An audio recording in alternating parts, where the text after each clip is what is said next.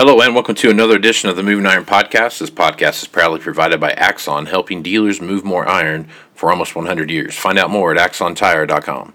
Axon was started almost 100 years ago out of a passion for keeping agriculture moving. It's that same passion that drives them today. With a vision for a better experience for both farmer and dealer, they set out to create a better way to move more iron.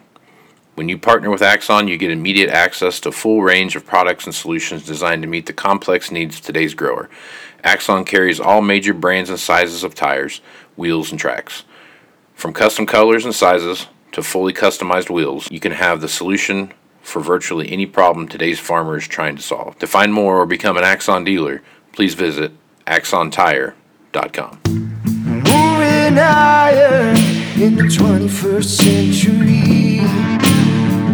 Hard-working people working hard for you and me. Moving iron, time and time again. Through the years you'll find us here. Moving iron. Hello and welcome to Moving Iron Podcast. Marcus and Chip Nellinger. This edition of the Moving Iron Podcast is brought to you by Axon Tire, helping dealers move more iron for the past 100 years. For more information, go to axontire.com. Also, Tractor Zoom delivering insights. If you're looking for a great place to see what's going on in the auction marketplace, use Tractor Zoom's Iron Comps, 500 individual auction houses that report daily as to what's going on out there, and you can start to see trend lines develop. If you're interested in using that product, use Moving Iron at checkout and get yourself a discount. Also, Arrow CRM. If you're looking for a great tool to help your salespeople sell more stuff, check out Arrow at heyarrow.com. Chip is with Blue Reef Agri Marketing out of Morton, Illinois, and Chip's nice enough to come on a couple times a week to talk about what's been going on. Last couple of weeks, Chip and I have been playing schedule tag here. We've been back and forth, both of us being pretty busy with all the stuff going on. And Chip, man, take a look at the outside markets right now. They're getting beat up because it looks like one of China's real estate companies might have actually not been a real thing at all. So how you been, bud? Yeah, doing well, Casey. It's interesting morning to talk here after a couple week break of a lot of travel, and each of our schedules kind of not coinciding here, but probably a good way to kick back off. We got harvest kind of picking up steam, and the market's trying to figure out are the yields as good as what the USDA has projected, and there's a high amount of variability, and that's what's kind of maybe getting some people thinking maybe that these yields are going to be a little bit disappointing. We had a really hot dry end to the growing season in a lot of areas, even here in the Eastern Corn Belt. And so some disappointment with some of these early corn yields. And that had, a little bit of a bounce built into the markets in here. And then the outside markets, as you mentioned, kind of more in the driver's seat late last week. And then this morning, there's, as you mentioned, a big commercial and residential real estate company in China that announced a week ago they've got some financial problems. They're not going to be able to meet their bond payment, which I believe was scheduled for today, and they officially missed that. So that in my Econ 101 world, that's called a default. Yep. And it really has the Asian markets and Chinese markets really getting beat up, 3 to 4% losses here. It's spilled over right now. The Dow Jones futures are down 622 points. Crude oil's down 180. So it's spilled over in just a kind of a general commodity contagion. The dollar's up a couple hundred points. And that's all the excuse they need in the commodity world to sell this thing in the overnight. So they kind of beat things up again. Corn's down a dime, 10.5 on the lows right now. Beans are down 13. Wheat's down 8. All the soft commodities, coffee, sugar, cocoa, getting beat up on the lows right now.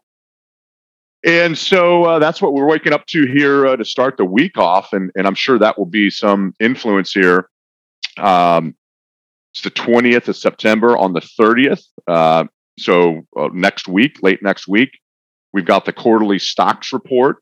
That's going to be a potential market mover. That's going to give us the final old crop 2020 carryout figures. And so that's a very tough report to try to predict or project. There's a lot of volatility in those quarterly stocks reports, and so that's going to be something along with harvest that's eventually going to kind of stabilize this market and let people realize that, hey, even with big yields, we've got tight stocks, but right now the outside markets are for sure overshadowing it. And I wouldn't say it's a crash, but it's certainly a little bit of a panicky feeling, and certainly one of the biggest corrections in the stock market that we've seen really for quite a while. It's not necessarily unhealthy in a lot of ways, but we're at lows we haven't seen since July.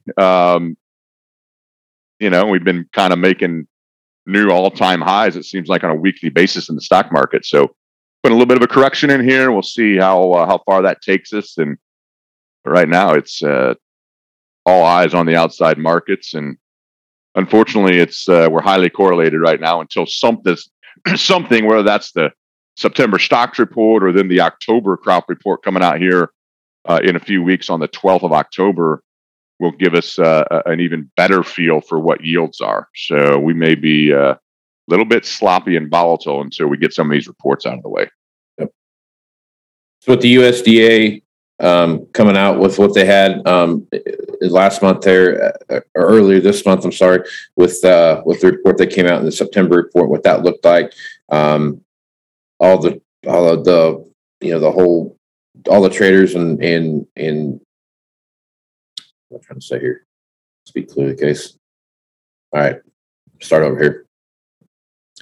All right, so with the report earlier this month that came out, the trade is actually kind of putting all their eggs in the one basket, that basically everything east of Mississippi is going to save the universe here when it comes to corn and beans. I guess as you take a look at what's going on right now with some spotty reports that I've gotten from friends of mine that I've talked to out there, they've either got it really, really good or they're kind of so-so. I mean, it's not like it's dismal by any means, but I've talked with several guys in Illinois where it's very spotty as far as what the big numbers kind of look like, I guess. So I guess as you take a look at what's going on out there, Chip, what's your feel right now for kind of the eggs in one basket approach to the trade here? Yeah, that's probably a good way of putting it. And I think the key is going to come down to kernel size and test weight, as a lot of times it always does. In the September crop report, they just use kind of historical average ear weights and soybean pod weights. And then on the October report, they actually, physically weigh them. And so it's a much more accurate reflection. Here in the Eastern Corn Belt, it is highly variable. There are pockets that it's best ever. Producers 250, 260, 280 type field averages. But then there's also areas, we had a lot of disease, a lot of black tar spot. We had a lot of wind issues, way more wind downed corn than we've had maybe in 10 years. And it was really a rapid maturity, right? We had a lot of sun, low relative humidity, and we went through stretches here. Even this past weekend was pretty hot. We've had a lot of days well over 90 in August and to start September off here. And it's really maturing the crop rapidly. And I think at the expense of some test weight. And I think a lot of producers, as they get into it, it's not a disaster. So it's hard to gauge this, right? So people saying, yeah, it's okay. It's 220, it's 225. It's maybe not even as good as a year ago, which is still good corn. But the expectations were, as early as we got planted and we had, decent timely rain, that people would be out here, 260 to 280 averages. And it's just not, it's not that. There is some of that out there, but it's highly variable. And in any year, when you have that variability, just, if you listen to this and you're a farmer, exactly how this can be. You start down a pass in the combine, it's going really well. Yield monitors pegged, it's great corn. You hit a little stretch where that falls off 100 bushels and your final average drops so quickly, pulls it down so quickly. And I think that's what we're seeing here with, we're not able to just peg it to one issue. There's a lot of things out there, disease, wind producers really fought the wind. We got timely rains, but with those rains this year, we had a lot more wind. You guys out there are used to it. You're like, yeah, what's a little, rain, hail and wind come with every rain you get. That's not the way it is here east of the Mississippi. But this year, there was a lot of that, a lot of hail, a lot of rain, and it definitely is affecting yields here. So, to your point, I think that's what the market's trying to figure out. And as tight as the carryout is, just a couple, 2-3 bushel swing one way or the other in corn and a bushel in beans really is a difference maker as far as what the eventual carryout is here. Yep. And so that's kind of the stage we're in, is trying to get this market to figure out, all right, where are we at? What's the yield? Is the USDA close? Do they have to ratchet that down a little bit? And, again, we got a couple big reports on the 30th of that quarterly stock. So that'll tell us the final old crop carryout, which is, you could probably argue, could be a little bit friendly. There were, right ahead of harvest in the days and a couple weeks ahead of harvest starting here, there were ethanol plants that were bidding, from $1.10 to $1.70 over for old crop corn. So it literally kind of felt like we were out of corn almost. All the elevators are, there's no bushels around. All the bins are empty. Elevators are ready to go. And so it's going to be interesting to see what that final carryout is for 2020. And then on October 12th, we kind of dial in that yield just a little bit more. And so the next, 3 or 4 weeks here, we're going to get a lot more information along with some additional harvest information. And, that'll go a long way towards kind of saying, all right, how low do we have to go for a potential harvest low? And B, how high are we going to go on our normal post-harvest bounce? And, in the short run, as you mentioned, and we talked about, the outside markets are going to, kind of dictate things there in the short run while the market's trying to feel out what's the final yield. And then you've got demand issues as well. How much is China going to take? There was a news story out this morning or overnight that, in the month of August, China took way more Brazilian beans than they did a year ago and way less U.S. beans. That doesn't necessarily have to mean that that's the trend, but, the market's a little bit nervous about Chinese demand, obviously with COVID there and these financial issues they're having. And so there's a lot of turmoil right now, and that leads to choppy, volatile markets like we've seen. Last week we started off with a tremendous rally in corn and wheat, and market bounced 30 plus cents off the lows in corn, and then outside market volatility hits and the dollar rallies, and we give up a lot of those gains by the end of the week. So this volatility is going to continue, I think, in the short run. Yep. Let's talk about cattle and hogs here for just a little bit and what you see happening there. Cattle and hogs both have had their turmoil here of late, but they're very very choppy in both directions. So I guess talk about what you see happening in both those sectors. Yeah, really, we've talked about this before. It's really kind of the exact opposite in the case of comparing cattle to hogs. In the case of cattle, it's pretty well publicized and well-known drought that the western, northern plains and far west has seen. Some of the worst pasture conditions that we've seen ever, maybe, or at least for a long, long time. A lot of heifer and cow liquidation, and with that, you would logically expect out in front of us that the numbers are going to shrink, and that's going to be friendly. But the market kind of has that built in, right? That I think some of those additional, amounts of cow slaughter that we've seen has kind of held back the cash market a little bit. So you got the front end of the market here struggling to kind of be in the 122, 123 range in the October live cattle. And, that's where the cash is. But the deferreds, you look out there in February, April are up in the, over 130 into the mid 130s. So they're kind of forecasting better moves out there. So it's going to be hard. Not that we can't see that, but they've already got it somewhat priced in. The exact opposite in hogs. You've got, the lean index here, just in the last week or so, kind of broke back under 100. And you've had the October lean hogs at a $16 to $18 discount to the lean index.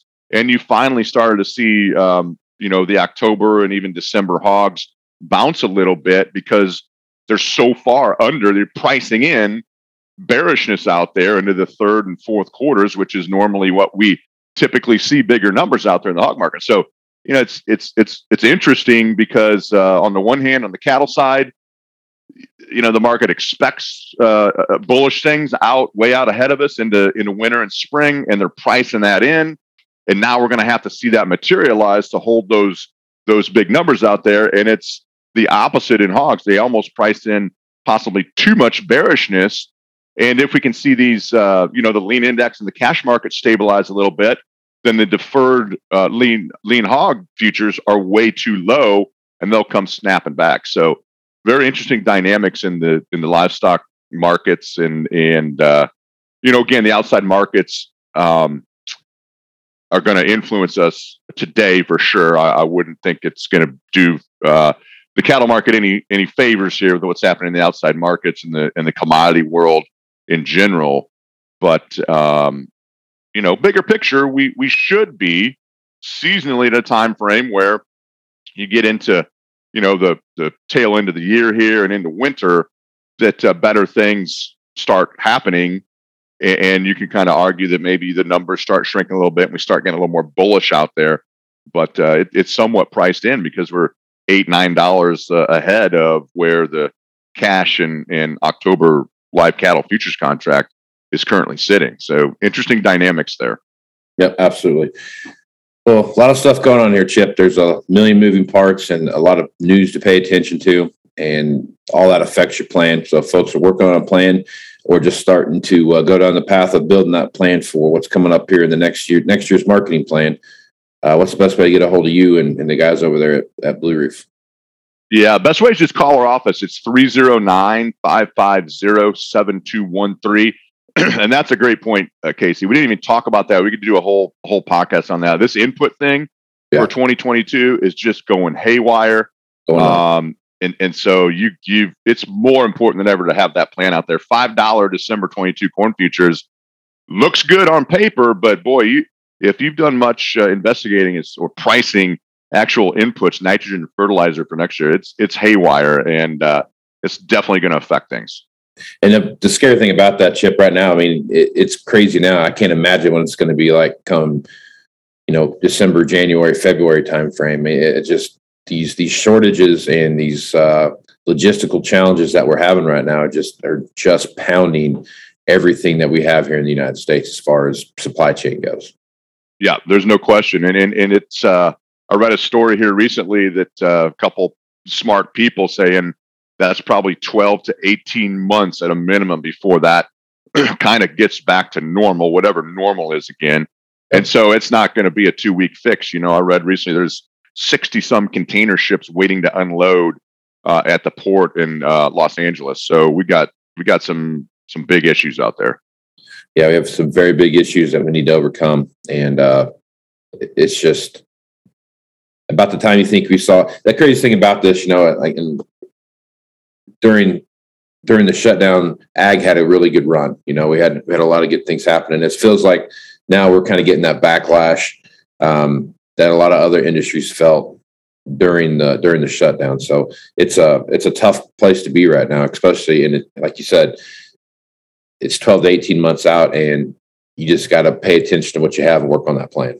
All you can do. Yeah, absolutely. And having that plan is important. I really think it could really affect corn acres negatively, and maybe negatively meaning less corn acres and possibly more bean acres.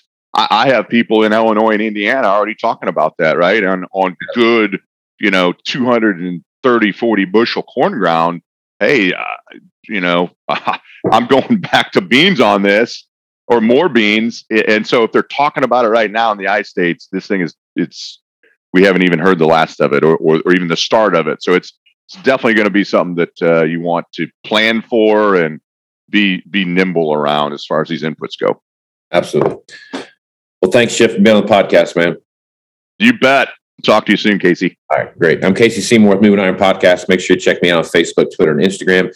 That's where you're going to find the latest editions of the Moving Iron Podcast. Also, go to movingironllc.com, and you'll find all the latest editions of the Moving Iron Podcast, the entire catalog of the Moving Iron Podcast, and blogs as well.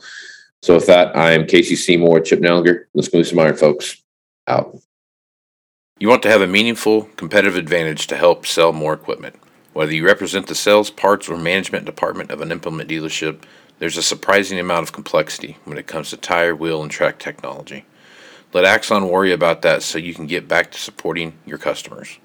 Axon has leveraged years of experience to create a streamlined process that gives you a proven path to help today's grower and sell more equipment.